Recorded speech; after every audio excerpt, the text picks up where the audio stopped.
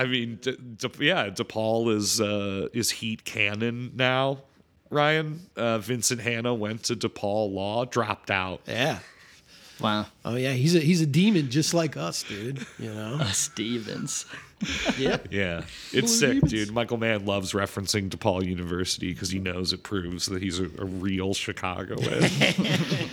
Yeah. The policeman isn't there to create disorder. The policeman is there to preserve disorder. Gentlemen, get the thing straight once and for all. We clear the streets along his route, deploy our men, and create an impassable barrier. A gauntlet, if you will. He won't have a chance. I challenge you to a duel.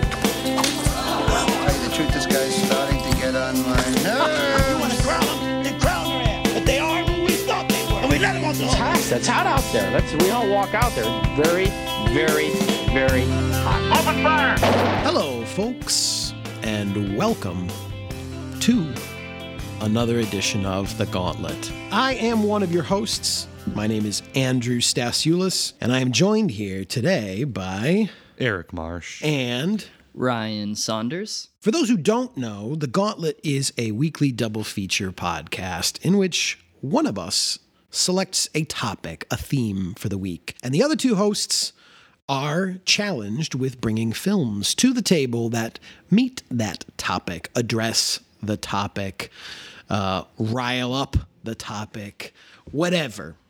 And it was my turn this week to select that theme for us. And, you know, as I was explaining at the end of the podcast last week, I have lately been going through some medical drama in my household.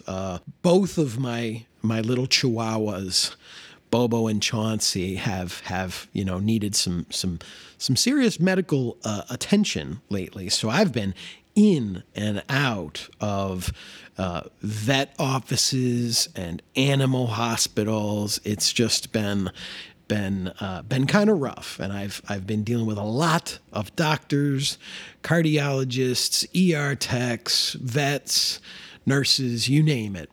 So it kind of got me reflecting on hospitals as a space for drama, emotion, health, mental and physical. And so I thought, hey, I'm already here. I'm already literally in hospitals. Why not? We check them out cinematically as well. So I asked the boys to bring me films that were set in hospitals, that take place in those halls of medicine. And they did. They sure did. And we've got a very, very interesting double feature. Two films which, in their hearts and minds couldn't be farther apart. And you know me, that's what I live for here on the podcast. So, without further ado, we should bring the films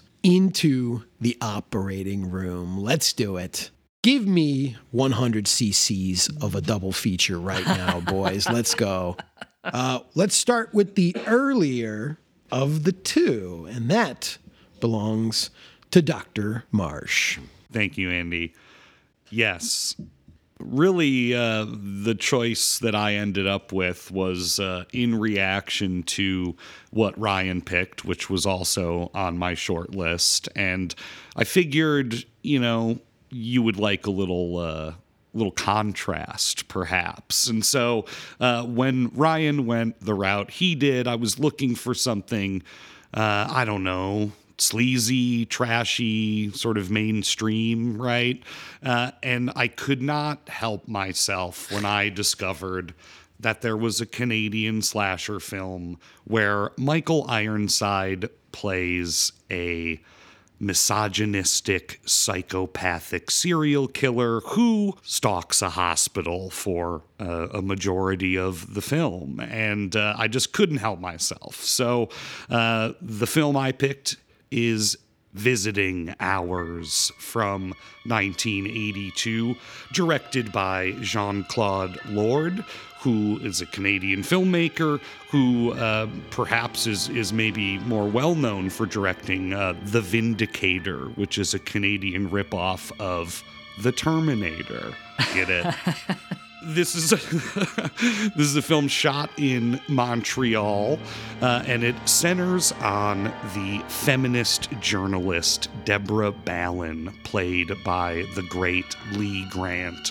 And she, when the movie opens, is sort of caught in a media frenzy over this case that's going on about a woman who I think murdered her husband in self-defense, and it's become this sort of lightning rod sort of situation that Lee Grant finds herself in as this feminist journalist. And shortly thereafter, she is stalked and attacked by Michael Ironside, sending her to the hospital. Ooh. And from there, he infiltrates the hospital several times, and we'll get into all that shenanigans. But yeah, this film is like Michael Ironside's previous film, Scanners. This is Canadian tax shelter cinema, baby.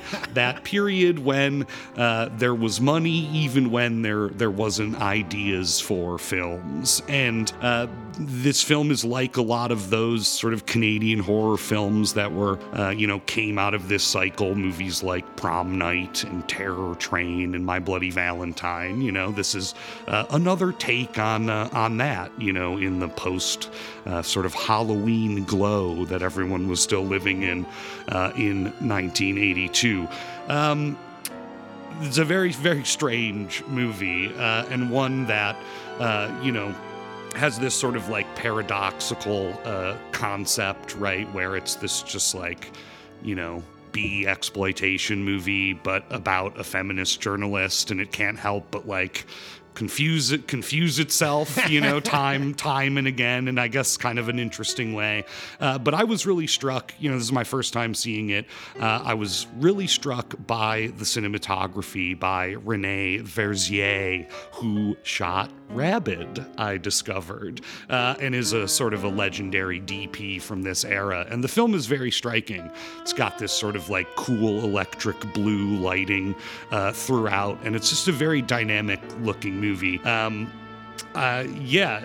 Other things I guess to mention is it has William Shatner in it, and I knew, Andy, that you might appreciate that. Oh, always. I'm a Captain Kirk man myself, And, this film, much like Ryan's film, suffered a little bit of censorship. This film was a video nasty in Britain, and caused a minute to be cut out of it to this day. That's the official cut, is the video nasty version. So, that's Visiting Hours. We will get into it. Mm-hmm. Thank you. Now, Dr. Saunders, what have you prescribed for us this week? It is funny because the film Marsh selected was one I was actually seriously considering as well. I had seen the trailer for Visiting Hours dozens of times. It was on I believe it was on my DVD copy of Cemetery Man, and it was unskippable. So when I would show that movie to people, because I was such I still am a Cemetery Man freak, I love that movie, and it always had the trailer for Visiting Hours, and I was quite captivated by it. It's a cool trailer where you see the outside of the hospital at night, and all the windows are lit up like a grid, and as the trailer goes on, the lights start turning off, and then it will flash cut to people being killed, some images from the film, and by the end, all the lights that remain create the image of a skull, which you can kind of see in the poster. Oh, hell yeah. But it's a really striking trailer, so just to piggyback briefly off of Marsh's pick, people should check out the Visiting Hours trailer. It's pretty neat. It's inventive. You don't see creative trailers like that too much anymore. No. You really don't. Now, the film I ended up going with, as Marsh had mentioned, it was something he was considering, is one that is an old favorite of mine. And I hadn't seen it in a really long time. And I think one of the reasons I was so jazzed about returning to it, and when I was thinking about the theme and how I sort of internalized it after you announced it, Andy, was I was thinking about the kinds of things I've done at hospitals, right? Which is waiting. And, what is the experience like at a hospital very often? It's not necessarily full of the kinetic energy of something like Johnny Toe's hospital, where you have a very negligent hospital and crazy things going on. But sometimes it's quite dull and you're sitting there and waiting. And I think one of the greatest filmmakers currently working and who has ever worked is someone who has made that type of patient waiting not feel unpleasant. And I think that's one of the miracles of this film that I'm very obsessed with. And I am, of course, speaking of the great filmmaker from Thailand, Apichatpong Weerasethakul, the director of Syndromes and a Century from 2006.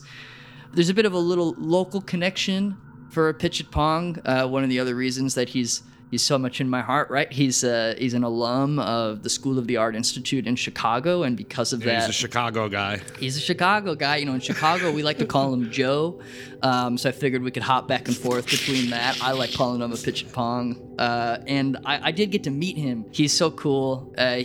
Because he's an alum at SAIC, they brought him back one year, and one of my favorite movie-going experiences of my life was seeing Cemetery of Splendor, and then Apichatpong giving a lecture about how the future of cinema would involve all of us sitting in hot tubs and then transmitting images of films amongst each other telepathically, because at this point we will all have lizard brains and cinema will become a truly collaborative communal experience.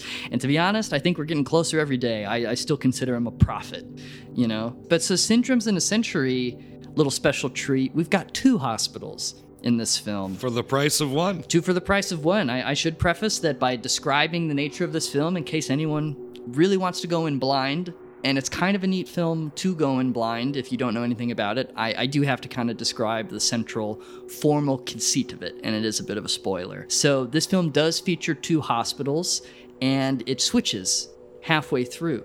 We spend the first half of the film following a handful of people, a nurse, a doctor, a dentist, a monk, at a countryside hospital. It's very beautiful, it's very green, it's very warm. We spend some time with these people, we have little vignettes. How they all relate is a bit malleable and mysterious, and then about halfway through the film, it resets. And now we're in an urban environment. We're in the city. We're at a huge hospital in Bangkok. Everything is very pale, it's very sterile. And the scene that we saw at the beginning of the film happens again, with the same actors, but it's shot a little bit differently. And then what follows is a series of rhyming sequences that kind of refer back to the beginning of the film, either by shooting it from a different angle, a different perspective, or just changing the paths.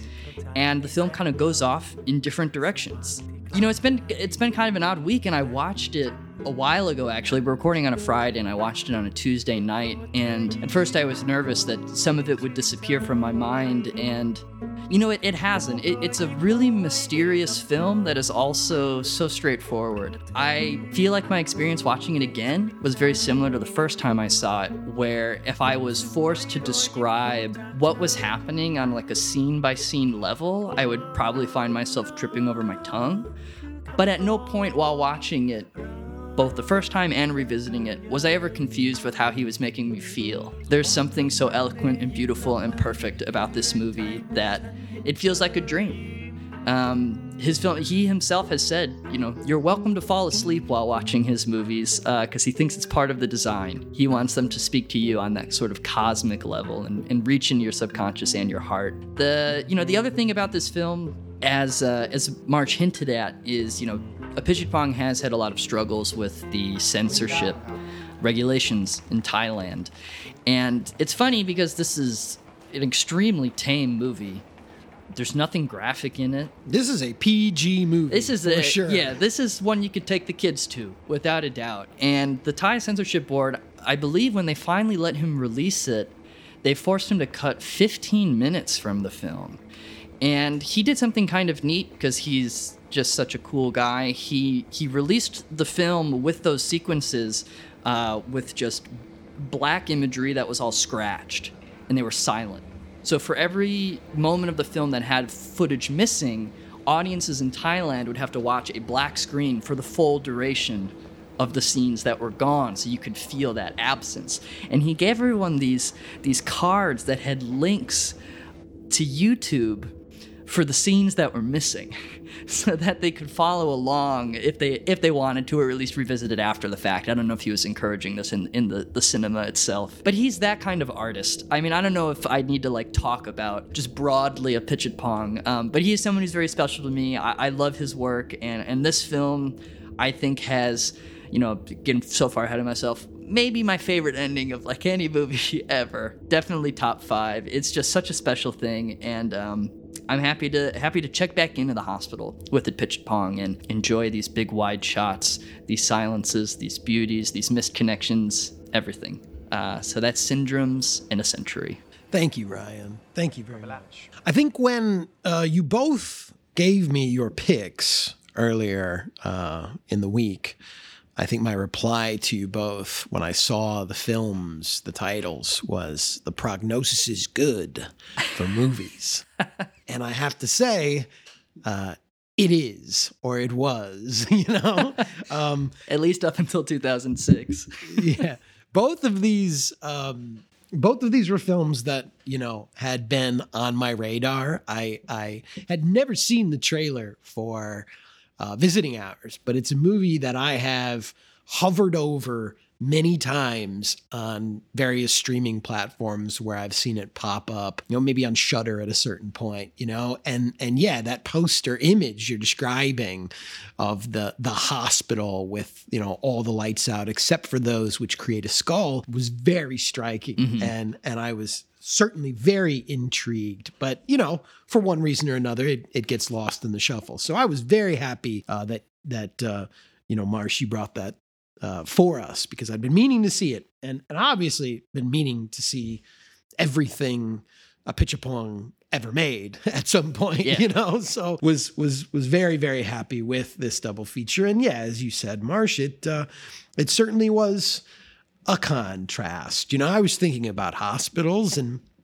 I think I share your read of that, Ryan. I mean, fortunately for me, I've never had to go to a hospital for a medical reason. I've never, had to spend the night in a hospital. And my experience has also been that of visiting people I know who are in hospitals, or, taking someone I know to a hospital. And yes, sharing that feeling, that experience of waiting or perhaps being nervous or whatever. But generally speaking, most of my experiences have been, in a waiting room, or only at visiting hours, right?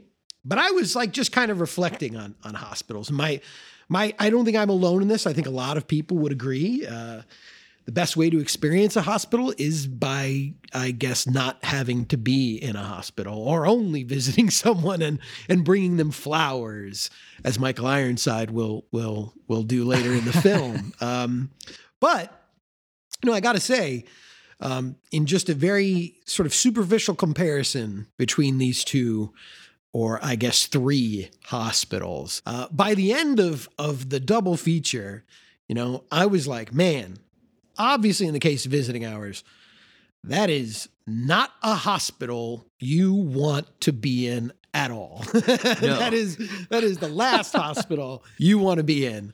But, and it's a testament to Apichatpong's unique skills. I did not want to leave the hospitals in his film, and even the colder version of the hospital that he's exploring in the second half of the film. His way of sort of capturing the small moments between people in spaces and spaces that can seem harsh or unforgiving or nerve-wracking, there's still this sense of warmth and camaraderie that you find in the people.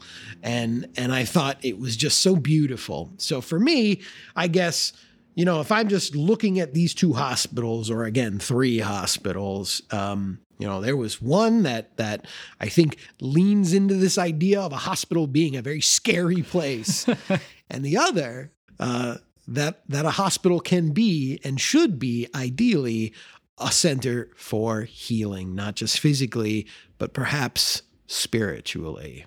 It's a matter of life and death, in both films. Visiting Hours is a film that sees the hospital as a place of death and sets it up as a place of carnage, of scary long corridors, and like shockingly understaffed, from security to nurses, like. And uncoordinated. Yeah, I mean, it's a dreadful, dreadful place.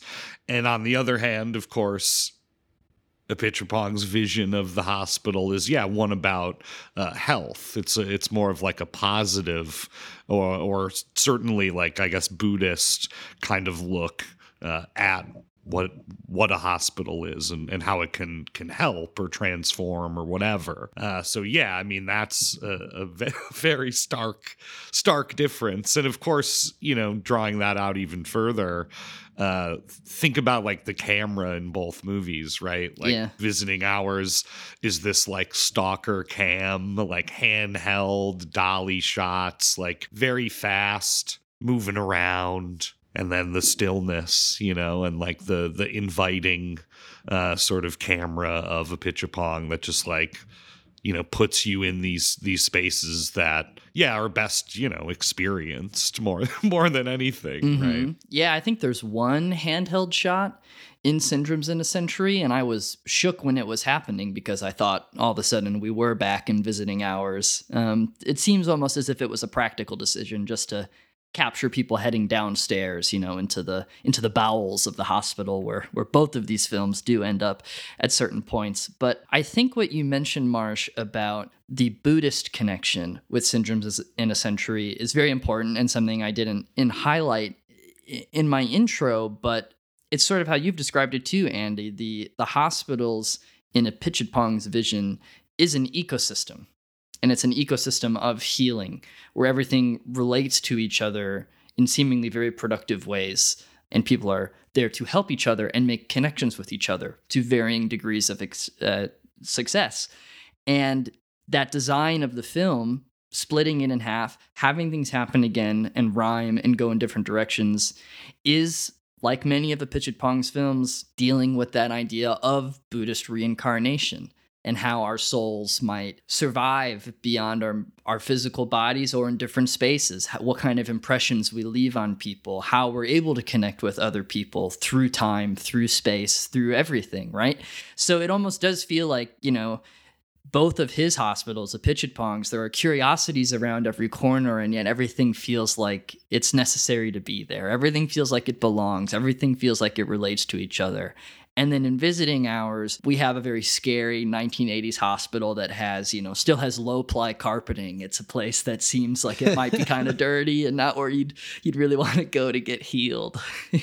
No. And I think you put it well, Marsh. One is a space of death and the other space of life. I mean, and that's it. I mean, you ask so many people, why don't you like hospitals? And they say, hey, it makes them think about death. And Visiting Hours is this very, on a certain level, like schlocky exploitation film of going like, all right, at this point, where are we with slasher films? Well, we've got to just go to different spaces, different places to insert death, to insert that kind of carnage. And the hospital is, of course, a perfect choice for that, a perfect arena for all of that violence. And I think what I really admired about the film, or what I found very amusing, is the way that, look, Michael Ironside, we're going to get into it, but like he kills a lot of people in this movie. Quite a bit. This has a very high body count for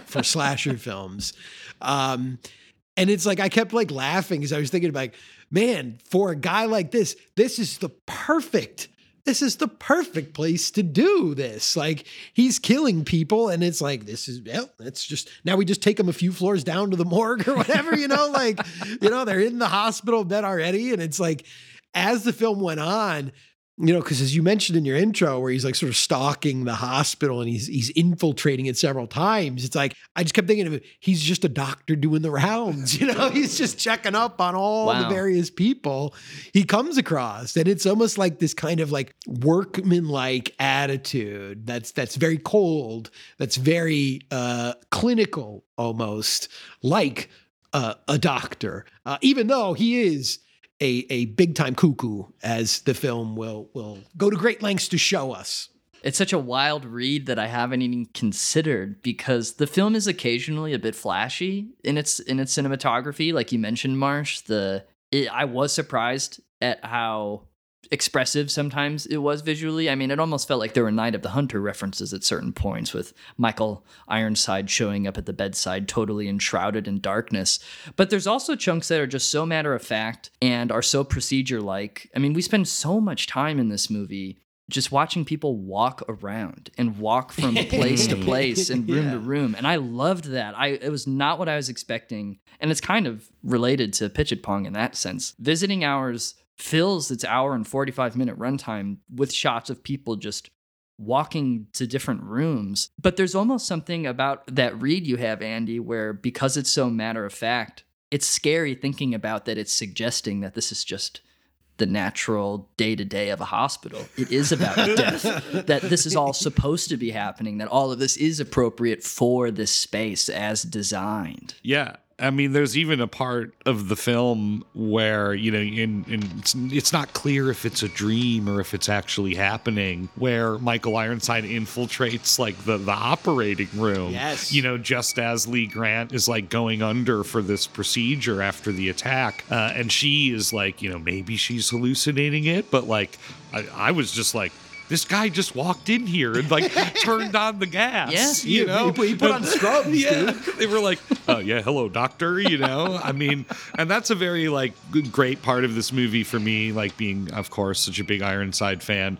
As a serial killer, he has that like forager aspect. Like he's always got a costume. Like I'm a worker, or like I'm a nurse, or I'm a doctor. Like he's just always turning up like cold as hell, looking like just some guy that works wherever, you know? Just got a job to do. Yeah. I loved it. And I think for people who like Michael Ironside, like this is a feast, because man, you know, it's like I was thinking of other like slasher films, you know, and I was of course thinking about, you know, certainly for like North American audiences, what the critic Mark Kermode calls Carpenter Year Zero, which is the release of Halloween, you know, and how this then created this whole new era of horror films and slasher films, and one after another. And he traces them all to for him anyway, to that very significant moment. And of course, we've talked about it many times over the years, and this is, you know, common knowledge at this point, but, you know, Carpenter's take on Michael Myers originally as just being like the shape and this sort of entity in his mind, this vague presence, you know, and keeping it obscured to us, keeping it shadowed from us. Like I was like contrasting this film with that quite a bit and going, man, this is just like all Ironside. You know, this movie is almost entirely from his perspective as the killer. And we are with him, like you said, when he's, of course, like murdering people, but we're also just with him when he's like winding down, visiting his dad, you know, when he's interacting with his landlady. I mean, like, there is just so much of him in this movie that like I viewed him as the protagonist. And again, that's why I think I started to see him as just this sort of like doctor of death that's going to work. And in his performance, sort of treating it that way as like, you know, not something he's getting his rocks off on, but something that he is just like, I have to do this. This is my job. This is why I exist. He's got like his tool belt, you know. He's very organized. Like, he's just going to work, you know. Yeah. And it feels like whenever he has a failure, he doesn't even take it too personally, because he is treating it like work. I mean, he has a single-minded obsession as he's trying to go after Lee Grant. But, you know, it's like you got a bad day of work, you try to brush it off, and you think, all right, let me try again next time. I'm going to try again tomorrow. Yeah. You know, my next shift is going to be better than this one. Yeah, he does. I mean, he's incredibly methodical throughout the film. I wanted to say, too, in general, because we've been sort of talking about the look, you know, I don't know if either of you got this, but I found it a very visually striking film as well, and I kept getting like Argento vibes, especially in that opening sequence.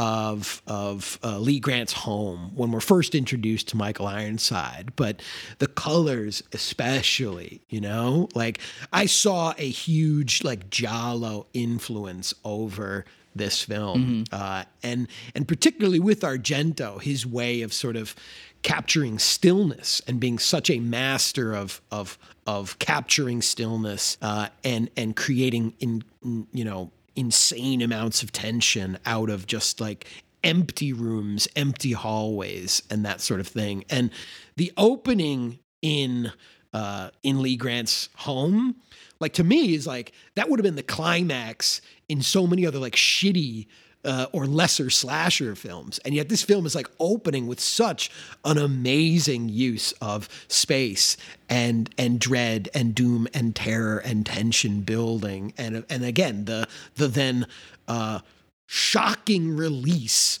of Michael Ironside bursting into the frame, the way he looks like that's like the money shot, like our introduction to him is like, yes, that's the totally insane guy that's now letting everything loose. But what's so funny is that from that, he then does shift into this, like, all right, back to the drawing board. And then he just becomes like a much more rational, almost, I don't want to say sane, but yeah, very like clinical in his attempts at killing and murdering. And maybe we should give our listeners a better picture of how Ironside is introduced to us in the film. Well, he just sort of like bursts out from behind the curtain, right? Like in Fantomas. And he's got all these piercings. And he's just in general, like, he's totally naked. Yeah, wearing all of her jewelry. Yeah, festooned in like an obnoxious amount of jewelry and eye makeup, like multiple necklaces, like clip-on earrings on every single appendage he can find. I kept thinking it was like, he kind of reminded me of like the genie from Aladdin, but if he was, naked Michael Ironside. But it's, again, so funny because like when she is able to sort of escape that initial like burst, it's like he kind of goes like, all right, okay, maybe that wasn't the best way to go about this. And he starts like taking off all the jewelry and, being like, just like puts his pants back on. He just like gets dressed. Yeah, let's rethink this. I mean, but yeah, I mean, amazing. But yeah, so like it really is, as you said, it's like Cult, Portrait of a Serial Killer, more than it is, a film about Lee Grant, feminist journalist, right? And that's sort of like the paradox I was referring to earlier, and I want to share with you a bit from this Canadian horror book. They Came From Within, history of Canadian horror was cracking me up. Someone might have been able to tell the tale of a psychopathic misogynist stalking a feminist television commentator through a hospital, taking out sundry patients and staff along the way, without falling into the trap of making a rather sick and misogynistic film out of it. A woman filmmaker might have done better still with a story like that. But why would she want to? Screenwriter Brian Taggart, later the writer of the marauding rat picture Of Unknown Origin and a 1997 Winnipeg shot cable TV remake of Stephen King's Maximum Overdrive called Trucks, very definitely lacks the subtlety and talent required to sidestep this pitfall, right? And that's, I pretty much agree with that in a sense that, right, we spend, most of our time exploring, his day-to-day life, his flashbacks, to his trauma, right? Whereas, there's, Lee Grant in the hospital. Now, I think there's more to it than that, but I don't want to jump the gun on anything. Sure. But I mean, I think it's a good point because, in the way that this film dissects his character or puts him under examination far more than her, it almost reads at times as a sort of like, it almost like lessens the horror of what he's doing in its attempts at sort of explaining, why he's doing this through these flashbacks. Oh, he was abused, and he's really mentally ill. Like if only he could get the proper treatment, maybe none of this would go on. Whereas she is kind of just depicted as just this this very two-dimensional these feminists, look at the kind of trouble that they stir up. And in fact, that's basically what William Shatner says to her at the beginning. Because the film, it doesn't open on that scene with Ironside naked. Right. The film actually opens in the TV studio. In the TV studio, the incredibly Canadian TV studio that has America Today on the backdrop, on UBS. And it's like a television program where she's sort of, offering her, quote, activism in sort of standing up for this woman that's on trial. And apparently that is the thing that, launches Ironside's very methodical, obsessive stalking of her, attempts to kill her. But, as soon as she gets off the air, William Shatner, I think Gary, who's their boss, he basically sits her down right away and says, you've killed yourself. Do you know what's going to happen? You cause a lot of trouble for a lot of people, And the way it's sort of presented to us, it's she did. And she's playing with fire. You shouldn't do this kind of thing because there are these kinds of sickos out there. So it does get very muddled very quickly. And for the rest of the film, our only glimpses into Lee Grant's character and our only experiences with her are for the most part, her just laying in a hospital bed and moaning, crying, whimpering, begging people for help. There's very little agency on her part throughout the film. It belongs entirely to Ironside. And it's not to say that there aren't women throughout this film who will also join the picture and contribute and try to do things. But yes, it's the failure of a lot of slasher films, and the idea of the final girl, the woman eventually gets hers against the guy. But the point is, they spend 90 minutes helpless and terrorized, that it isn't really this sort of celebration of strong women more than it is reveling in their peril. Yeah. More than it's just too little too late when they even try to cover their bases later in the film when William Shatner talks to her and says, you're a target because you're a strong, independent woman. You work independently here. You're doing your own thing, and people don't like that, And it's if the film is trying to acknowledge, that's what this is really about, and then stumbling and just tripping over their shoelaces. It is kind of why I like movies from this era, though, too, because obviously so many contemporary horror films in this budget tier now try to make it very explicit what they're going after and try to be actively making a point the whole time. I do like some of these autopilot, and I'm not saying nearly any of this, the majority of it's autopilot, but just, things at this budget level from this era, exploitation cinema. The films themselves are confused as to what they're doing and how they're doing it. They have some ideas, but because of the execution, because of the way it's all arranged, you can't help but walk away going, yeah, this is a bit muddled. I don't know how I'm supposed to process all of this, because you're right. You sit there and you go, this is just the Ironside show. How else can I read this movie except it's about this dude's problems and it's all about this guy? And on the flip side, Ryan, you're talking about the sort of fascinating incoherence of it all, because I was really also vibing on the fact that absent of Ironside, there's and Gary, Shatner, who's sort of this foil.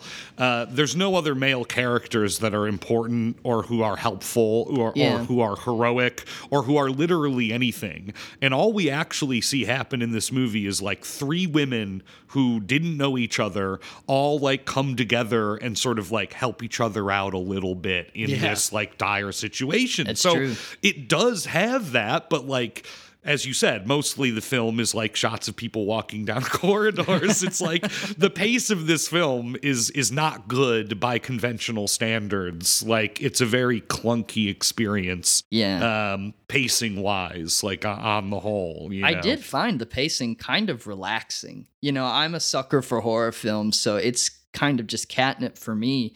But an oddly paced 1980s exploitation film like this does put me at ease. And, absolutely that's the case with Syndromes in a Century. It's something that is designed to just be tonic for the soul. I mean, Apichatpong had said this film is for people's hearts, that he made the film to speak to people's hearts.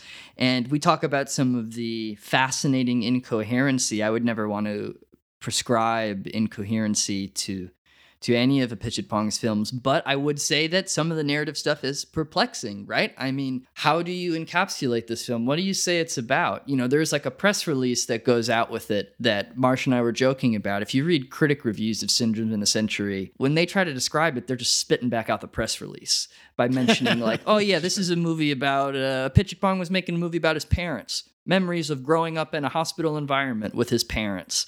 And none of that's text. Yeah. Like the movie may be about that, but it's not ever explicitly drawn upon.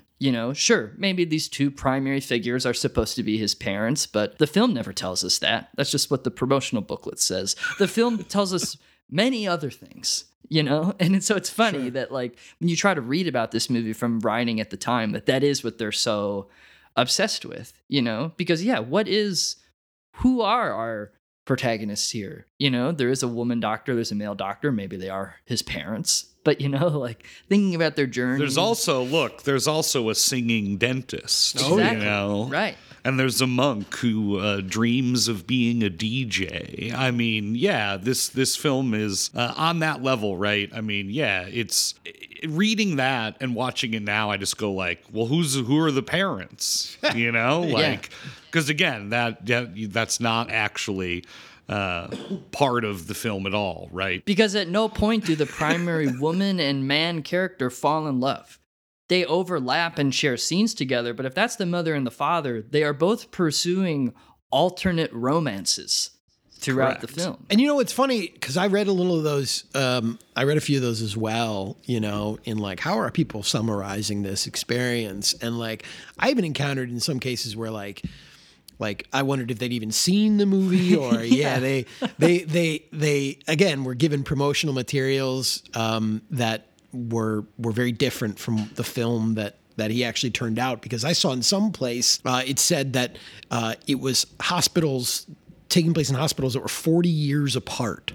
And I was like, 40 years apart? That didn't read to me at all. And like, yes, maybe a different time period, but that's a huge jump from sort of what I experienced between these two places. I mean, I felt more a sense of different space than I did feel a sense of different time, because they have CDs in the rural hospital. Right. Yes, which someone was claiming was from 40 years ago. Yeah. The guy, it's a huge part of the film where he's like, my CDs. It's funny. I had remembered the movie too as occurring in maybe not a gap of 40 years, but two different time periods. And when I was prepping, even just before watching it, I read the Rosenbaum capsule, and I'm pretty sure if I remember correctly, he like explicitly calls out same time period. They're both in the present day. Yeah. And there are people that do refer to this movie occurring in different time planes of existence, but everything he gives us seems to suggest that this stuff's all happening at the same time. Maybe. That was certainly my read. I mean, yeah, and there's, again, a reference to Star Wars as well. But anyway, that's my favorite part. Just like off screen. Someone being like, the hospital's got these new glasses. Like, oh, just like Star Wars. Like, what does that mean? Like branded glasses? I don't fucking know. But yeah, what is this movie about? Well, it opens with a shot of the wind in the trees. Right. So that's how you're in good cinematic hands. Oh yeah. Yes. Yeah, we open with the wind in the trees, and then we have one of our characters interviewed by another. They were asked a series of questions presumably, applying to be a higher level position at the hospital as a doctor. I was actually even just a little bit confused about the base fundamentals of it. Yeah. But it almost felt like they were applying to just be recognized in this film. There was just something about it. Like I couldn't put my finger on it. And I think partly because it is just such a bizarre interview for a potential doctor. And I think that's part of Apichatpong's, his very strange sense of humor at times that comes out in his films. Because the questions that this potential doctor is being asked, there is no rhyme or reason to them, None. Seemingly at all. I think one of the first things he's asked to do is just make a fist and hold it out in front of him as, clench his fist. And of course, we just hold on that for a very long period of time. And no explanations to, again, why that's he's a surgeon, right? You got to have magic hands. Steady like hands. Ben Carson, I suppose it is. But again, I guess I wasn't even clear what position he was applying for. But you're right. He was a pharmacist or whatever. No, you're right, because it feels also like a psychiatric evaluation, and there's a good bit where he's like, oh yeah, I played basketball. What position? Center, and it's like, what is this? Doesn't she ask him wouldn't you rather be a square, circle, or triangle or something like that? Yeah, what shapes do you prefer? What shapes do you prefer? Yeah, and he says circle. A circle, right? And this is a film that sort of comes full circle, and I was thinking about that this time around. He also says he wants that circle to be clear. Sure. Oh yeah. Right. She's asking him about the color, and he says clear, which is not a color at all, right? It's a total absence of any color. I mean, again, which ties, I think, into some of the philosophies and spiritual aspects that he's going to display throughout the film. หมอเล่นกีฬาหรือเปล่าคะกีฬาหมอวาดรูปเป็นไหมคะเล่นบาสครับหมอเล่นบาสตำแหน่งไหนอะคะเซนเตอร์ครับแล้วที่ชอบวาดรูปชอบวาดสีไหนคะสีน้ำมันสีไม้หรือสีช็อกคะวาดรูปสีไม้มากกว่าครับชอบสีไม้อะครับรูปสามเหลี่ยมสี่เหลี่ยมวงกลมหมอชอบรูปอะไรคะชอบวงกลมครับชอบวงกลมแล้วอยากให้วงกลมมีสีอะไรคะหมอวงกลมอยากให้มีสีใสๆอะครับ But I also did, we jumped over really quickly, Marsh. I wanted to point out that when he did say he liked basketball and he liked playing center, his response made me again laugh because he said, "Well, you don't have to be tall to play center." And I was thinking, that's the one position where height is the most beneficial to playing that position. If you said point guard, I'm all for it. But he said you don't have to be tall to play center, which again I can't help but think is like some sort of sick joke. But yeah, he's asked about his demeanor and would he describe himself as a cheerful person?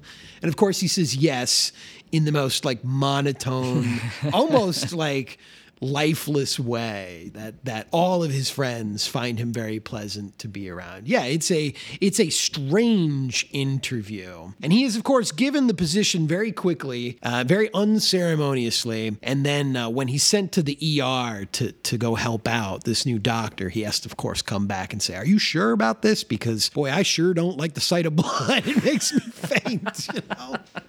Yeah.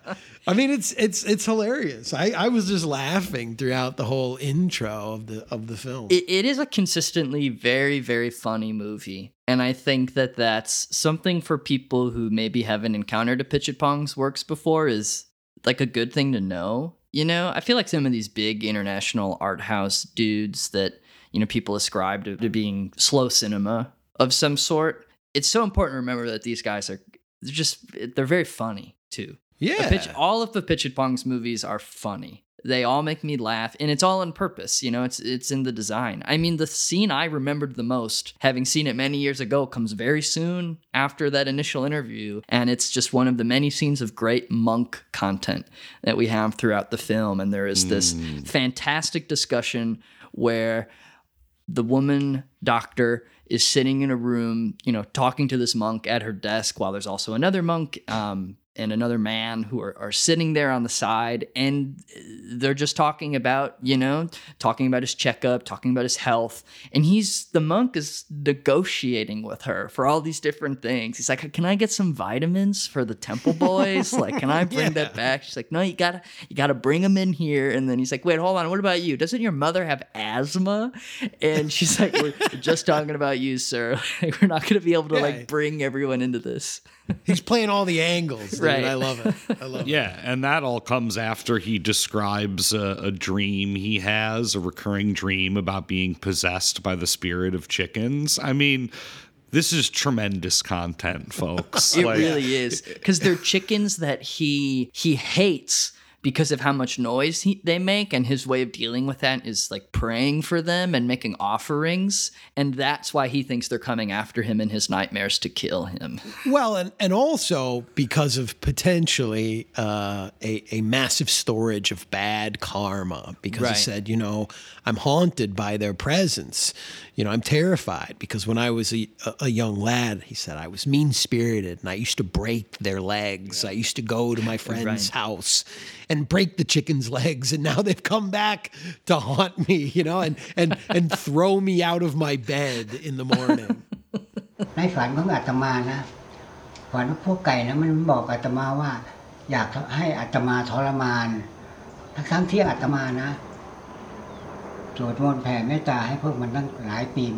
love in the first half of the film, these spaces that we're in this rural hospital are like, the hospital is like such a part of the landscape. Like all the windows are open and there's like massive greenery and trees and plants like in every shot. From the inside, it's like this really strange feeling, and the way it's sort of like blown out in the background just a little bit, like there's some really sophisticated stuff going on with the image in terms of light and just like how this place looks in the daytime and at night when it also looks like insane. There's so many moments where, we will be in an interior of this hospital with certain characters, and, characters will sometimes get up to leave, go to another room or something. And Apichatpong just lingers in that room. And of course, now all we can do is turn our attention to the window and to the world outside of it. I just kept thinking of this sense of so many people who are just daydreaming and just looking out windows and looking out at the world. And he's doing it on his own, he's doing it with the camera, characters are doing it. But this especially this hospital, the first hospital, you get that sense that this is, yes, a part of the whole natural order of things. And this like lingering, this looking outwards to the world, to the beauty of the world that he's showing us is it's inescapable. And I think that's what, really, where you get so much of the contrast, like people focusing on the contrast in time are so off base, right? Because this is really about spaces, and we don't really have a lot of windows in the city hospital in the second section. I think so many of the interactions with characters, people in the world in this first section is focusing on that beauty, this idea of a sort of organic whole of things, in this world. There's this organic whole of which we are a part. And the second is so much more like visiting hours, I guess, in the sense of corridors and hospitals and dolly shots and feeling totally like almost imprisoned by modernity, by technology, by concrete and stone and steel, right? I feel like the few times you actually get to look out a window in the second half, the image is totally blown out, that it's so pale and the sun is so bright that it is hard even to see the buildings outside of the window. If we've got someone who's exposed and the window's behind them, it's pure white. And it's very bright in the rural section, but when people are looking out windows or framed by windows, we can usually see what's out there. We can see the trees. We can see the wind blowing through the trees out there, but it's much, much paler and cold in the urban center of healing versus the lovely ecosystem of healing that we have in the rural environment. Yeah, definitely. The first part is like a sort of like a John Ford, like rural, like Will Rogers Hospital thing, It's like community doctor, right? Mm-hmm. Like it feels like that.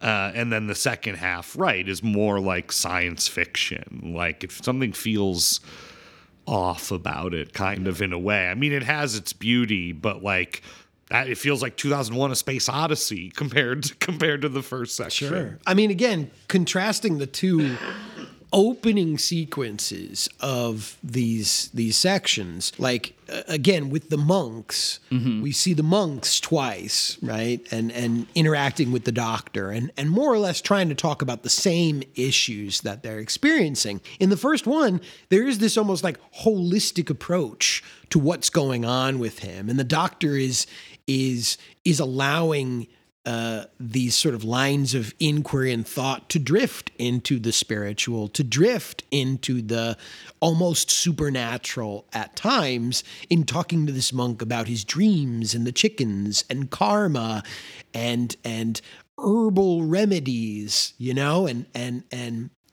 they in a strange way are both kind of, it's like a two-way interaction of healing that takes place, because he gives her, the doctor in the first one, who's a woman, who's played by a woman, an herbal remedy. And an herbal remedy, he says, that's going to help her with, menstrual pain, among other things. And she accepts it. And we then also see a little bit later on that she's brewing up that herbal remedy for herself. But in the second sequence, when we're in the hospital, the urban hospital, we see the monk interaction with the doctor, and this time it's an older male doctor. Yeah. So like, again, it's not the same woman. So Right. It means there's more doctors. Yeah. And the interaction this time, I mean, the doctor is basically just being like, all right, this is all mumbo jumbo. Here's what's going on with you. You're eating too much damn chicken. It's filled with uric acid. There's no chickens haunting you, like, and like, there's even this moment where the monk also tries to then offer him the herbal remedy, hey, this will be good for I think he tells him for forgetting things he doesn't want to remember, for his memory. And the doctor's like, what the hell is this? Like, great, thanks a lot, and he's not interested in it at all. He's like, I'm not going to touch this shit like this. I'm a doctor, right? And then he's like, I'll get you pills, though. Yeah, I'll get you pills, though. And then, again, we get the whole thing about the asthma, where he turns to his buddy. And, in the first sequence, she's like, come on, I have to see a patient. I'm not gonna play along with this, this patient has to come in and speak to me and talk to me. We need to sit in the same room and be with one another in order for this healing to take place. But in the hospital, in the urban hospital, the doctor is just like, all right, what's going on with the asthma? Tell me all about it. Like, and you get the sense that he would be totally willing to, prescribe a remedy or just simply get these guys out of here, give them whatever the hell they need. There doesn't need to be that personal interaction. It is, of course, yes, much more, quote, clinical this time around. And I mean, that's most successful in my favorite counterpoint in the film, and just one of the most beautiful things he does with this film. Almost, it seems in a way, just challenging the cause and effect systems of 20th century filmmaking and traditional narratives, just by nature of the design. Because in the front half of the film, there's a beautiful sequence with a dentist who is working with a monk. He's giving him a free dental examination, he says, because he's gaining merit by giving a monk a free examination. And they connect. There's so much there. Something blossoms. And the dentist talks about how he likes to sing. And he sings him a song.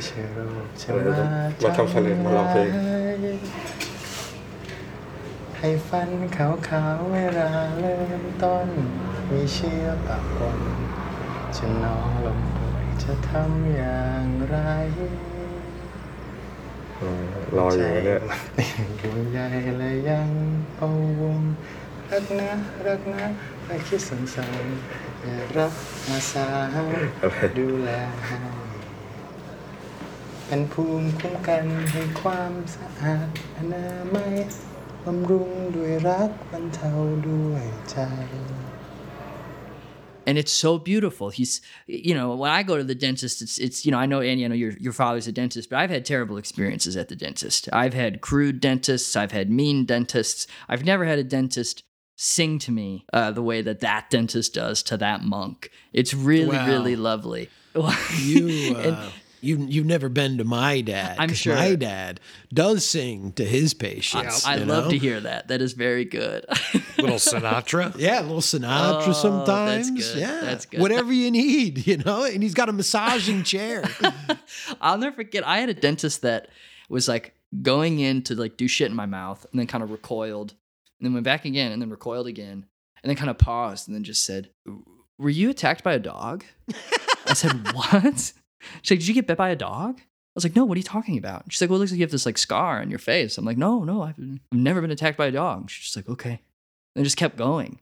Like, what a psychotic thing to say to someone. But, I digress.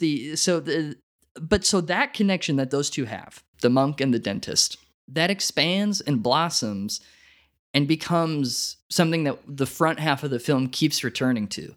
And it develops. There's that dentist has a performance. We get to see him sing. We talked about the CD. They're exchanging CDs, and we could talk about that sequence a little bit later. It's so lovely.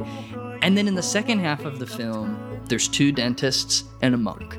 It's very clinical. It's a much larger room. There are so many more chairs. And they're trying to put this fabric over the monk's eyes that has like a cutout for his mouth. The idea being that the monk then doesn't have to see, the scary tools that are probably going into his mouth to like claw at his gums. And the monk keeps trying to pull it down, saying, "No, I'd prefer to see. I'd prefer to see what's going on." But the scene dies. Yeah. That relationship is dead on arrival. There's no connection between the two of them. That dentist does not sing to that monk. He's given a veil so that they can't connect in that way. And I'm like, this is just so tragic. And it's just so beautiful in the way he designs it. You have an initial meeting of two people that continues, grows, and he does so much with it. And then in the second half, you see it die. And we're not going back. We're not going to visit these two people again. And yet, the dental care is probably better in the second one. Yeah, I couldn't help but like thinking about, my father in that, and again, then reflecting on different approaches to medicine and different approaches to what it means to be a healer. Like I love my dad. I mean, you guys have met my dad and my dad's always is a person that I've always admired because I've known him to only be that as a dentist, as someone who builds a relationship with everyone that comes into his office. I'm not just trying to like advertise for, Dr. Mark Stachil's DDS here, but like it taught me a lot, like growing up in that kind of environment and understanding that like, as a physician of whatever kind, it isn't just about being a sort of mechanic of the body, which I think you see a lot in that second sequence. This idea that, these are just, people, they're just, meat sacks that come in for repair and our job is to get them in and out as quickly and as efficiently as possible. Mm-hmm. But again, in so many of the sequences in the first film, it kept reminding me that it's like, we heal each other in various ways. We just have different skill sets. Because again, the monks in the beginning, it's like, yes, the doctor's trying to help him, but he's also trying to help her. And she allows it and encourages it to grow and build on a certain level. This scene with the dentist is, yes, it's so beautiful. And it does make you long for more of that kind of care. And the fact that we do see it develop into a relationship, you know? I mean, my father is the kind of person who will get to know his patients because he feels it will help him to know what they're afraid of, to know what they will laugh at, to make them more relaxed. And yeah, that's why it's so painful, as you described in that second sequence, where we see it just nipped in the bud. Any friendship, any kind of relationship that could be built out of something so intimate as having someone root around in your mouth is painfully crushed in such a small moment. My favorite example of the quality of care that's on display in visiting hours, speaking of nipping in the bud, is a hysterical moment where one of the first people Michael Ironside kills in this hospital is he goes in this room at night for this old woman. He thinks that that's the room that Lee Grant is staying in. And this is that moment I said that was kind of like Night of the Hunter. He like comes in as this dark force, sits on the edge of the bed, you know, his face is barely exposed. And he slices, I think it was a tube of oxygen that was keeping this woman alive. Tube. Yeah, he slices the oxygen tube and then he leaves. This woman dies. And so, of course, you know, the machine is firing off the typical, the patient is dead noises. Yeah, flatline. And this nurse walks in and she's very calm. Again, this movie's about people like walking between rooms. So it takes a minute or two. She gets to the room. It took her a little bit. She walks up to it, completely deadpan expression. She sees this tube and just picks it up and is looking at the oxygen like shooting out of this tube. And is just totally muted. I was waiting for her to just go totally blank. Like, why is she dead? Curious. And then, of course, she's like immediately killed, right? Ironside gets her. But that's, to me, like, that's the level of care that we see in visiting hours. Yeah, that fucking, I mean, yes, that is a hilarious sequence of how leisurely that nurse approaches a you know, code red patient or whatever in that room. And I think what I loved after that, you know, in the movie, I mean, I honestly really enjoyed visiting hours, but maybe not for the reasons that, you know, Jean-Claude Lord intended or whatever, but you know, so this woman is murdered, right? And not just like this woman, a nurse. Like, this is a murder, a brutal murder that has happened under the noses of everyone involved in this hospital. And of course, narratively, Lee Grant is very alarmed when she discovers the room number because, like, oh my God, like, this was intended for me. But everyone's reaction to that woman being murdered is hysterical. It's hilarious. Do you remember? Everybody kept saying, the cops, everybody involved is like, well, she was a very wealthy woman, it turns out, and she had a lot of relatives. It could have been anybody. And they're just brushing the whole thing off. Like, the cops are even just sort of like, yeah, you know, she was a rich lady. Her family killed her, probably. Like, who knows? I mean, there's this emphasis of like, they're not even trying to solve this crime. They're just like, they have the same kind of like leisurely, lackadaisical approach to a horrific murder in which no one even mentions the nurse who stabbed brutally as well in this room. That you know, probably one of her nephews came and rubbed her out for the insurance money. Open and shut case, you know? And Lee Grant is like, no, are you kidding me? Like, yeah, it's a terrible, terrible hospital. Yeah, that's what I was talking about. Like, there is an absolute lack of credible authority figures who show themselves in any way, shape, or form to be fit for the job they're doing, whether police officer or doctor. I mean, it's a fucking clown show up there at Montreal County General or whatever. Yeah. You almost wonder if it is, and I don't know much about Jean-Claude Lord, but it is meant to also be some sort of, you know, indictment of the Canadian medical system, or perhaps the American medical system, you know, because it is set in America, even though it's a Canadian film. But like, yes, the level of incompetence, like organizational competence displayed throughout this film almost starts to feel like satirical in like how pathetic and how lifeless it is. Yeah, I mean, it actually feels like Lars von Trier's The Kingdom at times, just not in like an ironic, joking way, when you see some of the mismanagement and negligence going on. Yeah, I mean, I think that confusion is at the heart of it.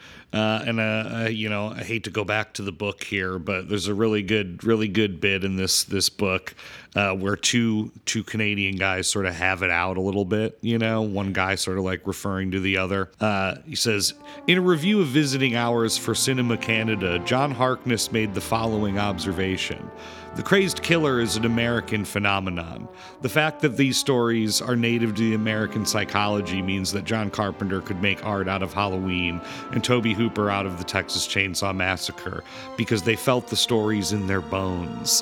When we try to imitate a foreign genre, we wind up with Visiting Hours, Terror Train, My Bloody Valentine. These films are aesthetically unsuccessful because they are not felt by their makers. And the other author fires back, being like, "Listen, there's plenty of sickos in Canada, buddy." It's a very funny sort of like back and forth that he has there. It's kind of so true, though. Yeah, of course, of course. Because there's also, in spite of this movie's attempt, you guys have socialized medicine. What is this? What's going on at this hospital? Yeah, because I mean, again, like in spite of this movie's attempt to be a video nasty, to be like this filthy murder show, it's also like a very polite film. It's a very quiet film. It's like, no one's really losing their, I mean, Lee Grant is like the only character that's like losing their cool throughout this film, and like reasonably so, but everybody else is encountering these vicious moments and vicious attacks and horrifying brutality and what is clearly a hospital besieged by a serial killer, and sort of just kind of ho-humming, oh shucksing, wow, this is unusual kind of throughout the entire runtime. There's no sense of like desperate urgency amongst like anyone's encounters or interactions in the movie. No, and I mean, even look at the police that are asked to be guarding her, the ones that are sitting outside her door. I mean, they're also totally incompetent. They just hear like a smash in another room and they're like, oh, well, I better go abandon my post and go see what that noise was down the hallway. Yeah. And leave the person I'm guarding totally unattended at night. It is one of those movies, and this movie isn't alone. I don't want to pile on this movie that I actually really enjoyed. Yeah, I know, me too. It is such a trope of so many hospital films, I think, and especially like scary hospital moments and horror films set in hospitals, where they just all have this kind of thing going on where it's like, as soon as it hits like 9 or 10 p.m., like the hospital is abandoned by everyone who works there. There is no night shift in most movie hospitals, it would seem. And again, for such a massive space to, from my account, like only run into maybe like 2 entire people in that hospital overnight. I mean, it's of course extremely convenient for a predator like Michael Ironside to know he's got free reign once he waits for visiting hours to actually be over. Yeah, I think that's, they spent the whole budget on that wide shot of like the carpeted lobby, that was just like one whole day of work blown to get all those extras in there. So the rest of the time, I mean, yeah, they shot this movie in 2 months. Not the most time, but I've seen less. I do want to talk a little bit more about that predator, Michael Ironside. And the film did surprise me because when Michael Ironside is first going after Lee Grant, you sort of just assume that he has like a true personal connection to the case that she's bringing up about the woman that, was claiming self-defense while being brutalized by her husband, and how she was losing that case. And so she was standing up for her. And you just assume, right? Like Michael Ironside was involved in that. Yeah. And then the film, it keeps going. And then you realize, hold on now, he's got nothing to do with this. He's just a guy whose father had a bunch of like hot frying oil thrown on his face because he was abusing his wife, so Michael Ironside's mother. So Michael Ironside is the child of a woman who defended herself and then permanently disfigured his father. So the idea is that he saw Lee Grant on the news and he's like, oh my God, I hate when women defend themselves. I need to kill this journalist that is advocating for women to defend themselves because it maims men like my father. Yeah. The ultimate daddy's boy in this scenario. It's just insane. Like, he's so obsessed. I think, again, though, building on that, what I really appreciated about, how strange and unique his character is among a lot of slasher psychos I've seen in movies is also that he's just, there's this element of his persona that we discover is he's also just he's just an angry letter writer guy. He's a letters to the editor guy, dude. I wrote that down. Yeah. Yeah. I mean, that's it. This is his ultimate letter to the editor here, where we see this amazing shot when we go to his apartment at some point of like a wall covered in framed letters he's written to God knows how many organizations or periodicals or newspapers. Yeah, dude, there's an insane part where he brings this woman, Lisa, home. And before it gets really dark, she's just sort of checking out his apartment. And she's looking at all the letters of the editor and goes, Christ, you really blast them all, don't you? Blacks, Jews, Mexicans. You want the whole goddamn world to yourself? Yeah, I'd like that. Yeah. I mean, it's insane. Yeah. Like, they're like letters of the Chicago Tribune, dude. Like, you could get that shit published. Oh, God, yeah. For sure. He has a rich, and they're very, they're displayed proud. They're not displayed in, your typical, loony way. They're framed, they're aesthetically organized on the wall in a very, neat and efficient kind of manner. He is just, he's a letter to the editor guy.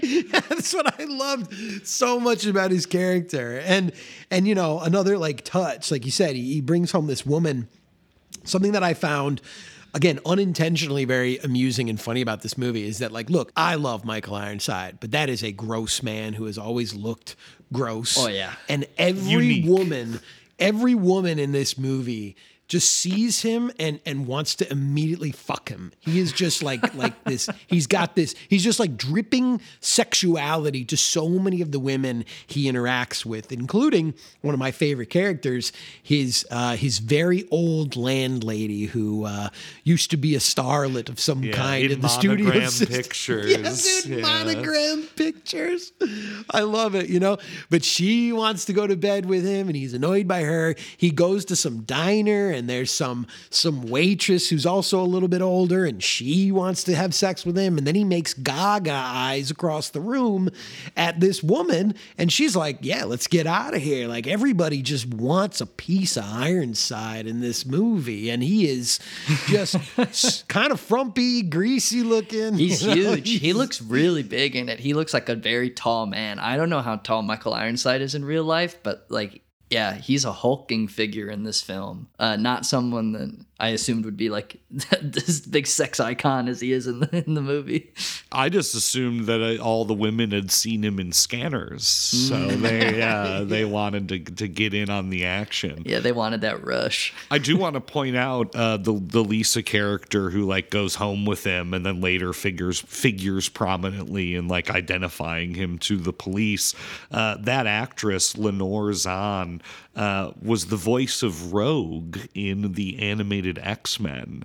And more interestingly, she became an MP in Canada and has been a politician for 20 years or something. She's the only person I've seen, at least recently, that has a filmography and election results on her Wikipedia page. Oh, hell so check that out. Hey, good for her. Good for her. Correct me if I'm wrong. I'm trying to remember this too with this character. So Michael Ironside, he's also collecting all these photographs that he takes when he kills these people, and he's got a collage on the wall.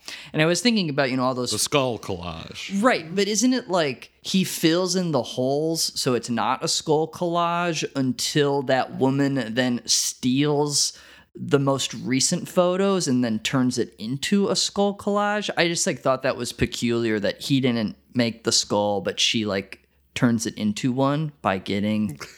Yeah. I think I'm just overthinking it. Yeah, maybe. But I also feel again that just, he is, a very ordered person. I mean, like his place is, when we first encounter it, it's like, it's very neat. Everything is in its right place. And I feel like that was part of it for him, was that she disrupted his order. And it's important, like as Marsh alluded to, eventually she will kind of, like she survives their encounter, and she does kind of come back. She went to his place and he let her go. So at a certain point later in the film, she goes back to the apartment and she said she brought a few friends along and they trash the place. They destroy. They went spaghetti sauce all over the walls. Yeah, they wrote sicko and ragu on the walls. And messed up the apartment. And I feel like, again, that was the thing. It's like she even clocked, this guy's very neat. He's very ordered. What'll really get this sicko is if I just mess up the joint, throw spaghetti on the floor or whatever. And you bring up, kind of, I guess, an important thing to mention, I suppose, about this film is that I think it does have kind of a terrible reputation. And I think that's largely because, there is all these sort of implausibilities, especially with regards to Ironside's behavior, like who he kills and who he lets go seems almost arbitrary at various points. Yeah, certainly haphazard for someone who's trying to hide their crimes. Right, because he is presented as this like very organized killer, but then like his behavior is completely inexplicable at various points. And maybe it's just maybe he's just a fucking sicko, but primarily with her, that whole interaction, it stands out because he's offing people left and right without hesitation.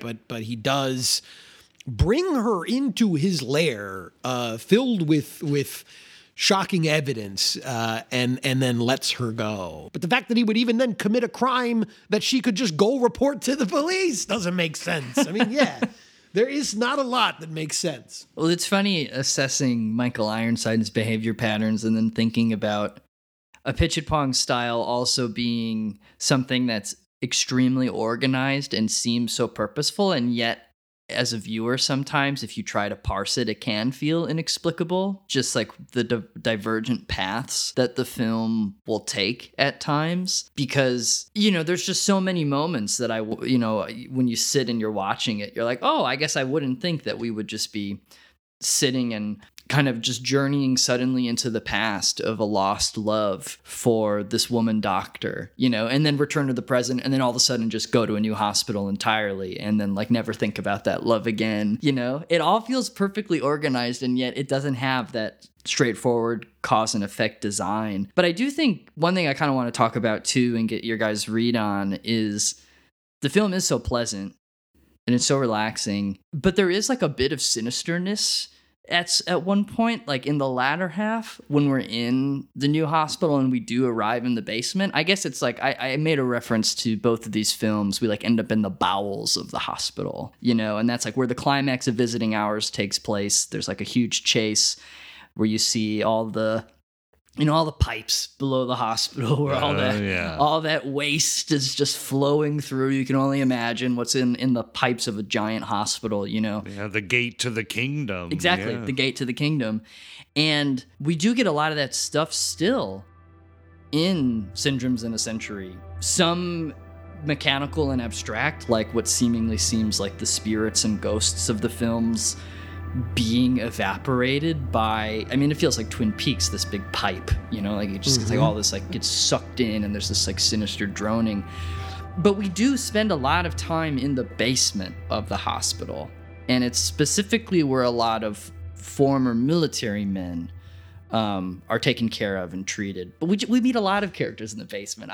The basement is such a peculiar section of this movie. Well, the joke they make too is that it's the VA wing, but everyone in Thailand has to go into the military, so everyone's actually allowed in this wing because it's like family members as well. But yeah, we see a like artificial limb sort of workshop, I guess, going on. Yeah. And again, this goes back to that idea that I think he's sort of exploring of, how less organic this modern space is, how inorganic so much of this city life compared to the rural life can be. Because yes, in that sequence where we go into the section of people getting prostheses fixed and worked on and adjusted, like there's a guy in the background just working on one of these things, and he's just got some sort of sanding equipment going on, and there's just like it's like a metal grinder. There's like sparks just flying in the background. Again, this idea that these are mechanics more than they are people working on living, breathing tissue and bodies and monks with toothaches and that sort of thing. So yeah, I think it is a space that is meant to read to us as colder, as more machine-like. That entire sequence is. The entire second half of the film is playing on that. Again, whether it's in the cavernous dental facility or yes, in this body shop essentially in the bowels of the hospital. But again, I think he's still, in that space is choosing to highlight the moments of fleeting connection that can be found, the beauty at times of that paradox of the city that I think he's explored in other ways in his career. This idea that, in cities particularly, we are surrounded by so many more people. We are in closer proximity to so many more people, and yet we remain constantly disconnected or anonymous in our cities. And yet he's also choosing to give us glimpses into like moments of connectivity, because there is that sequence, that moment in the bowels where we get the doctors who go in and find those other like lady doctors or whatever. Yeah, the drinking session. Yeah, I love that, dude. That's I think my favorite moment in the second half. Oh yeah, those ladies. Well, yeah, because it's a real moment of connection. We have all these false starts that we see again that rhyme with the moments of connection in the front half, and then finally we end up in this basement, and we get to hang out with these gals that they're in a room full of all these prosthetic limbs. They grab a leg and they've got like a big little bottle of whiskey hidden inside one of these prosthetic legs. They start dishing it out. And one of the doctors brings in this patient, this young man who suffered from carbon monoxide poisoning. In his recovery, the bounce back hasn't been what they were expecting, and it hasn't been what they were looking for. And he's still suffering quite a bit.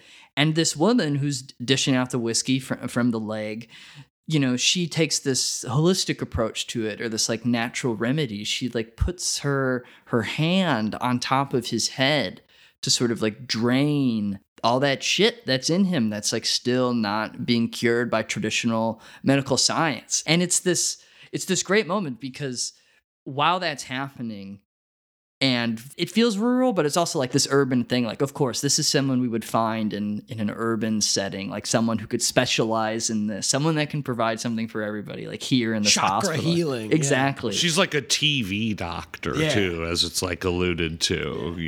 Okay. Yeah. Because she's all done up and she's like, I got to be on TV tonight. That's why I'm all dressed up like this. And why she's drinking as well. yeah.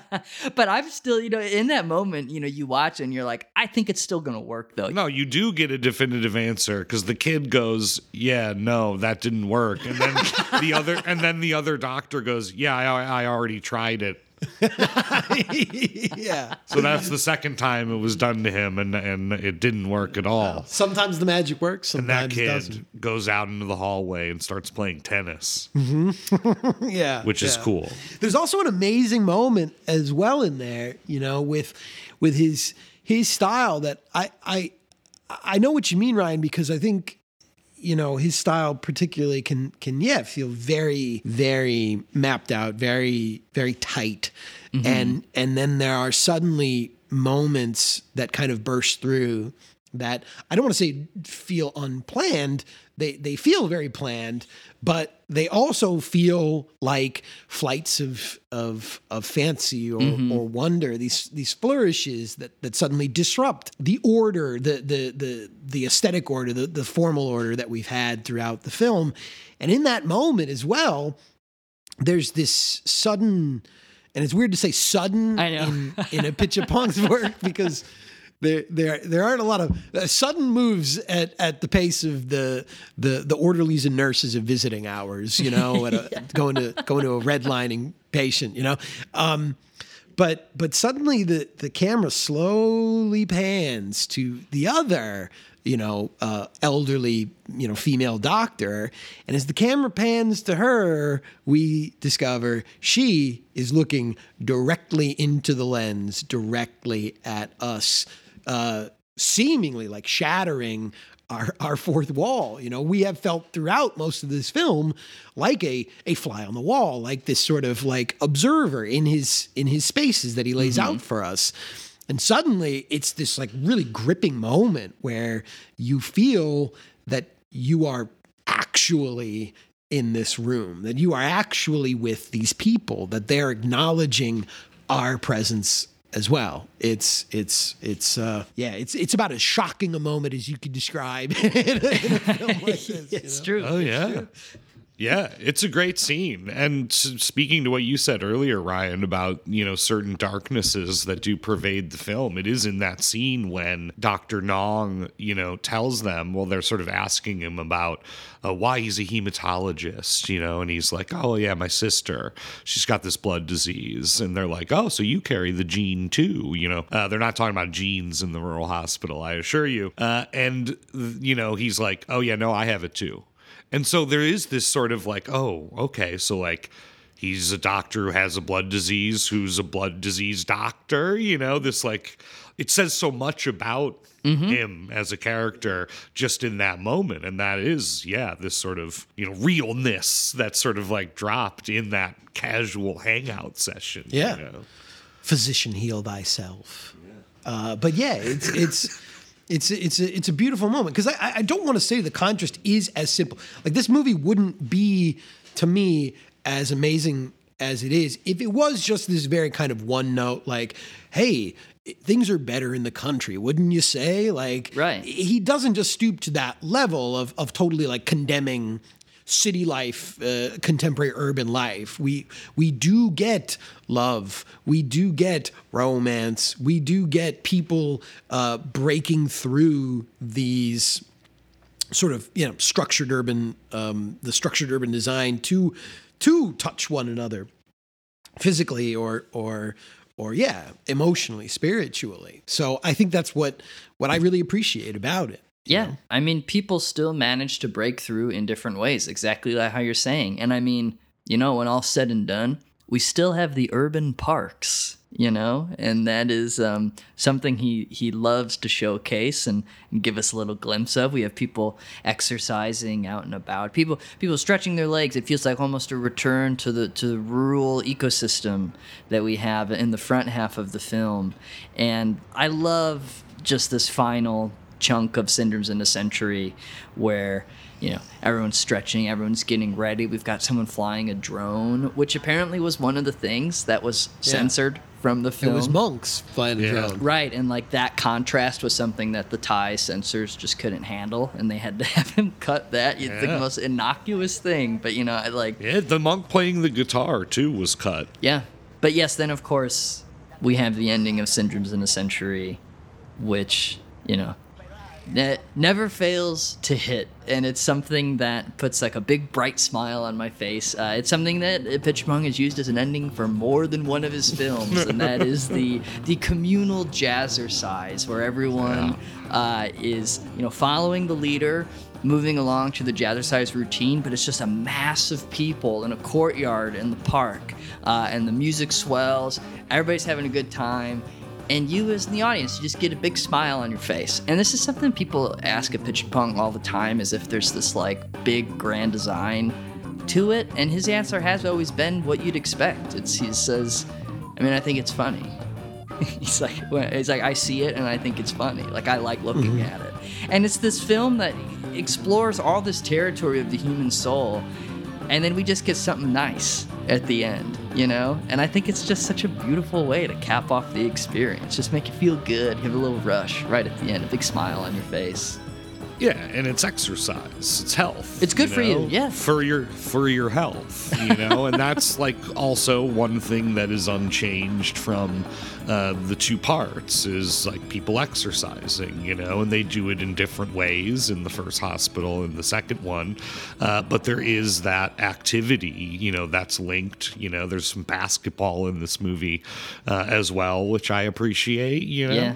But it's all about that, and that's like the game he's playing too, with like the diptych and like the structure of what is the same, what is different, and playing with it in that way, Ryan, that you said. It's like a dream. It doesn't follow any sort of causal logic, right? Mm-hmm. And so we're, in the second half, we're constantly remembering the first, and it's just like, it really is just this extremely like stimulating experience in that regard. Well, that's why for me, it's like when you said that Apichatpong claimed that this was a movie for your heart, Like, I think there's one way of seeing that as like, yeah, like for your emotional heart. But I was like, yeah, for your blood pressure. For your heart, yeah. For your, physically speaking, it's good for your heart. Like this movie will, yes, it will slow your pulse and you will walk away feeling like you did just sort of exercise a little bit, and you feel that spring in your step, and it encourages you to, maybe strike up a conversation with that stranger you're sharing an elevator with, or that you pass in the hallways of your work and have never taken the time to interact with personally, I think it's beautiful in that regard. Those moments of connection that he celebrates. And what's funny, again, comparing it to Visiting Hours, is the way that Ironside just snuffs out every attempt at a possible connection that anyone is making. And I think, again, like probably one of my favorite moments in Visiting Hours is when he is again infiltrated the hospital like for the third time. Oh, yeah. And he's done up like an orderly, and he is given a patient to bring to his room, this guy in a wheelchair, again, who's like almost like a Canadian Muppet, basically. This guy who's trying to strike up a conversation. Oh, my favorite guy, dude. Vinny. Vinny, yeah. Yes, dude, Vinny. And he's like talking to him about, well, I'm in here because of the gallstones. Too much loose living. But I got no regrets. I loved that guy, dude. That guy was like so Yeah, amazing. he is the only joy in, just a pretty relentlessly bleak movie. I do think it's funny the other infiltration strategy he uses, like towards the end of the film, because he keeps trying to come in as an orderly, as a doctor. And this film, flower delivery boy. Yeah. And the violence in the film is graphic, but there's not a ton of, gore effects necessarily until when he decides that his next infiltration strategy is that he's going to come in as a patient. And the way he decides to do it is he smashes a bunch of bottles and then just throws his forearm on top of it. And the prosthetic of Michael Ironside's arm with all those shards of glass stuck in it and all of the blood, really impressive. Because again, the film doesn't really use a lot of that kind of makeup effects leading up to that moment. So I was I was really taken by that. So I did think that was a excruciatingly painful way to injure yourself and then like find admittance into the hospital. And I gotta say, again, you know, in his very like procedural kind of approach to how he's getting in and what he's doing, like, man, I thought this was such a smart moment as well, and shows you that he isn't just a total like wacko. Like, there is a reason for this. When he first goes into his apartment, you know, that's trashed or whatever, and this is like after he, I think, murdered Vinny and had to flee the hospital. Again, he got sort of rousted out. Now he's aware that the cops know who he is, and the net is starting to tighten. Like, at his last point at the hospital, like, he knew that girl had given him up, and he's like, basically, it's only a matter of time before the cops show up.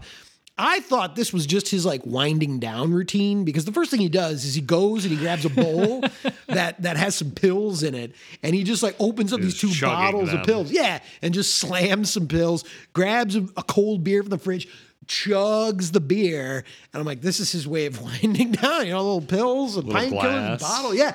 And then he dumps the beer out, and I was like, all right, yeah, he's crazy.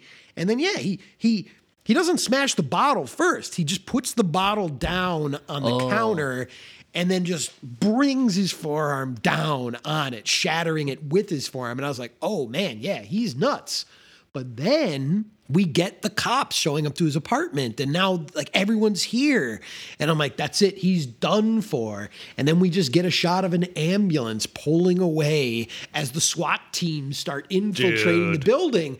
And I was like, when I realized what was going on, I'm like, this is one of the smartest psycho killers I've ever seen, because he knew there's no other way for me to get out of here unnoticed than by getting into an ambulance and being carted off to the place I need to go to. And I was like, this guy is next level. Like, I fucking loved that. I was hooting and hollering when the Canadian SWAT team showed up, because it's like these guys that just have like rolled up like knitted hats, you know. That's like their only definable feature. Like, they're like not militarized at all. They're just like Canadian guys with little winter caps and like assault rifles. Yeah. Hilarious scene. Oh, for yeah. sure. Yeah. Again, a total indictment of all the emergency services within perhaps Montreal, because yeah, he does just sort of just snake right through their grasp. I mean, pathetic.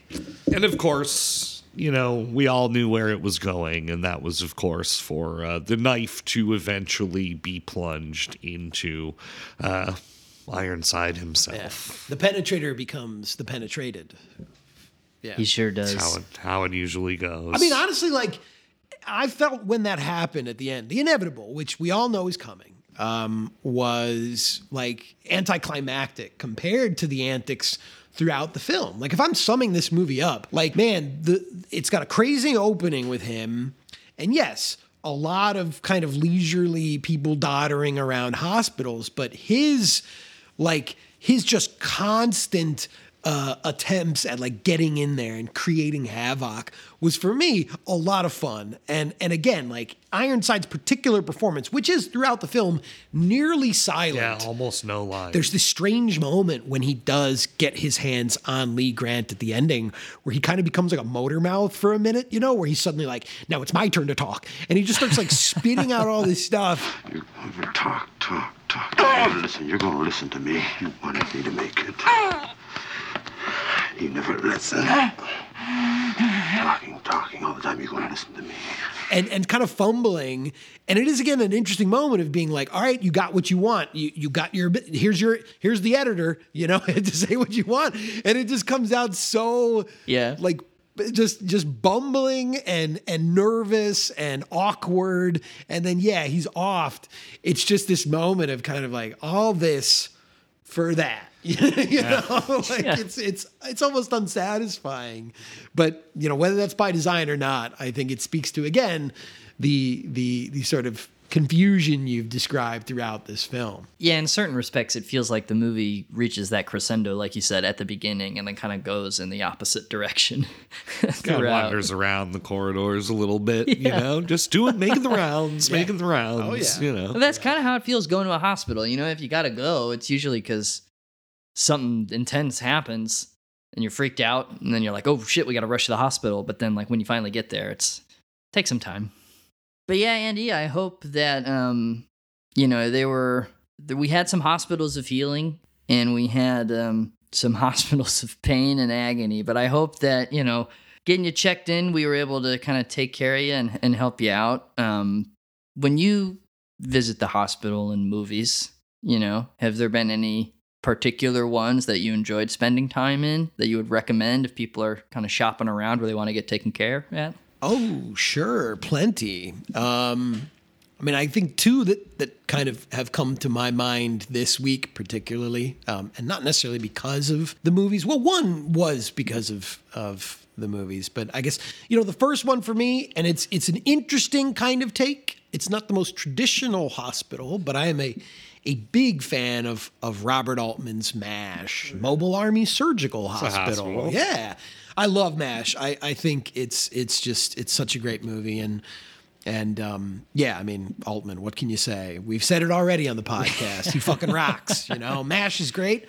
I love MASH. And the other one, you know, I was thinking a lot about this one when I was watching Apichatpong's film was John Woo's Hard Boiled, you know, because I kept thinking in the stillness, in the beauty of his hospital, in the quiet moments, I just kept picturing Chow Yun-Fat like bursting through a window with a tactical vest, a shotgun, and a baby tucked under one arm as the maternity ward is under siege by various, you know, black market arms dealers, but Canadian SWAT guys. Yeah, totally bumbling around. But yeah, I mean, Hard Boiled with Chow Yun-Fat, Tony Leung, and scores and scores of bad guys. It's my favorite setting for his Hong Kong bullet ballets, the hospital in Hard Boiled. Just a great movie. Well, I was up this week. Who's up next week? Ryan, I think you're up, Ryan? Yes. Yet again, here he goes. Well, you know, I think it was smart for us to check into the hospital. I think, you know, been just chatting with the boys. I think we all got our own troubles. I'm feeling better already. And I got to say, you know why I'm feeling better? One of the reasons was this double feature. I was thinking about, as I mentioned, I was pretty relaxed because of I find comfort in exploitation films of you know, horror films from the 80s, but I also, you know, there's nothing more peaceful and relaxing than a film like Syndromes in a Century. So I consulted with the doctors at the hospitals we visited. I asked for a prescription, you know, how can us boys take care of each other? And they really just, you know, they told us to take a chill pill. So I'm thinking next week, why don't we take a chill pill? Why don't we look at just a pair of relaxing films? And I'm going to let you guys kind of determine that however you want. I'll let you define what you consider relaxing, but, you know, I'm thinking I got a busy week ahead. We all got a lot of stuff going on. I'm probably going to have to watch these movies in the morning. I'm thinking, let's relax a little bit. Let's cozy up. Excellent. I could use it. As always, you can follow us on Twitter at Gauntlet Movies or send us an email at gauntletmoviepodcast@gmail.com. Thanks, everybody. Why didn't you tell me about that woman? What woman? What woman? Oh, boy. They really have gotten to you. Oh. What's this? Please, what is this? Bowen. Look, I have told you I am checking out of here. Have I made myself clear? What's going on? We have a little problem. Why didn't you tell me about that woman? Why didn't you tell me about that woman? That woman in my old room. He killed her. He thought it was me. I know it. Listen. That was not a robbery in my house. It is me he's after. I know it. Why didn't you tell me? I thought I could trust you. Deborah, you can trust me, but there are rules. I have to follow them, and you're my patient. He thought it was me. It is me he is after. I don't know that. all they know for sure is that she was very wealthy. She has a lot of relatives. What are you talking about? Deborah, if you want to do your show on the 25th, you have to have surgery. No! No! God damn it! Damn it! Damn it! Only Deborah, it will relax you. Just trust me.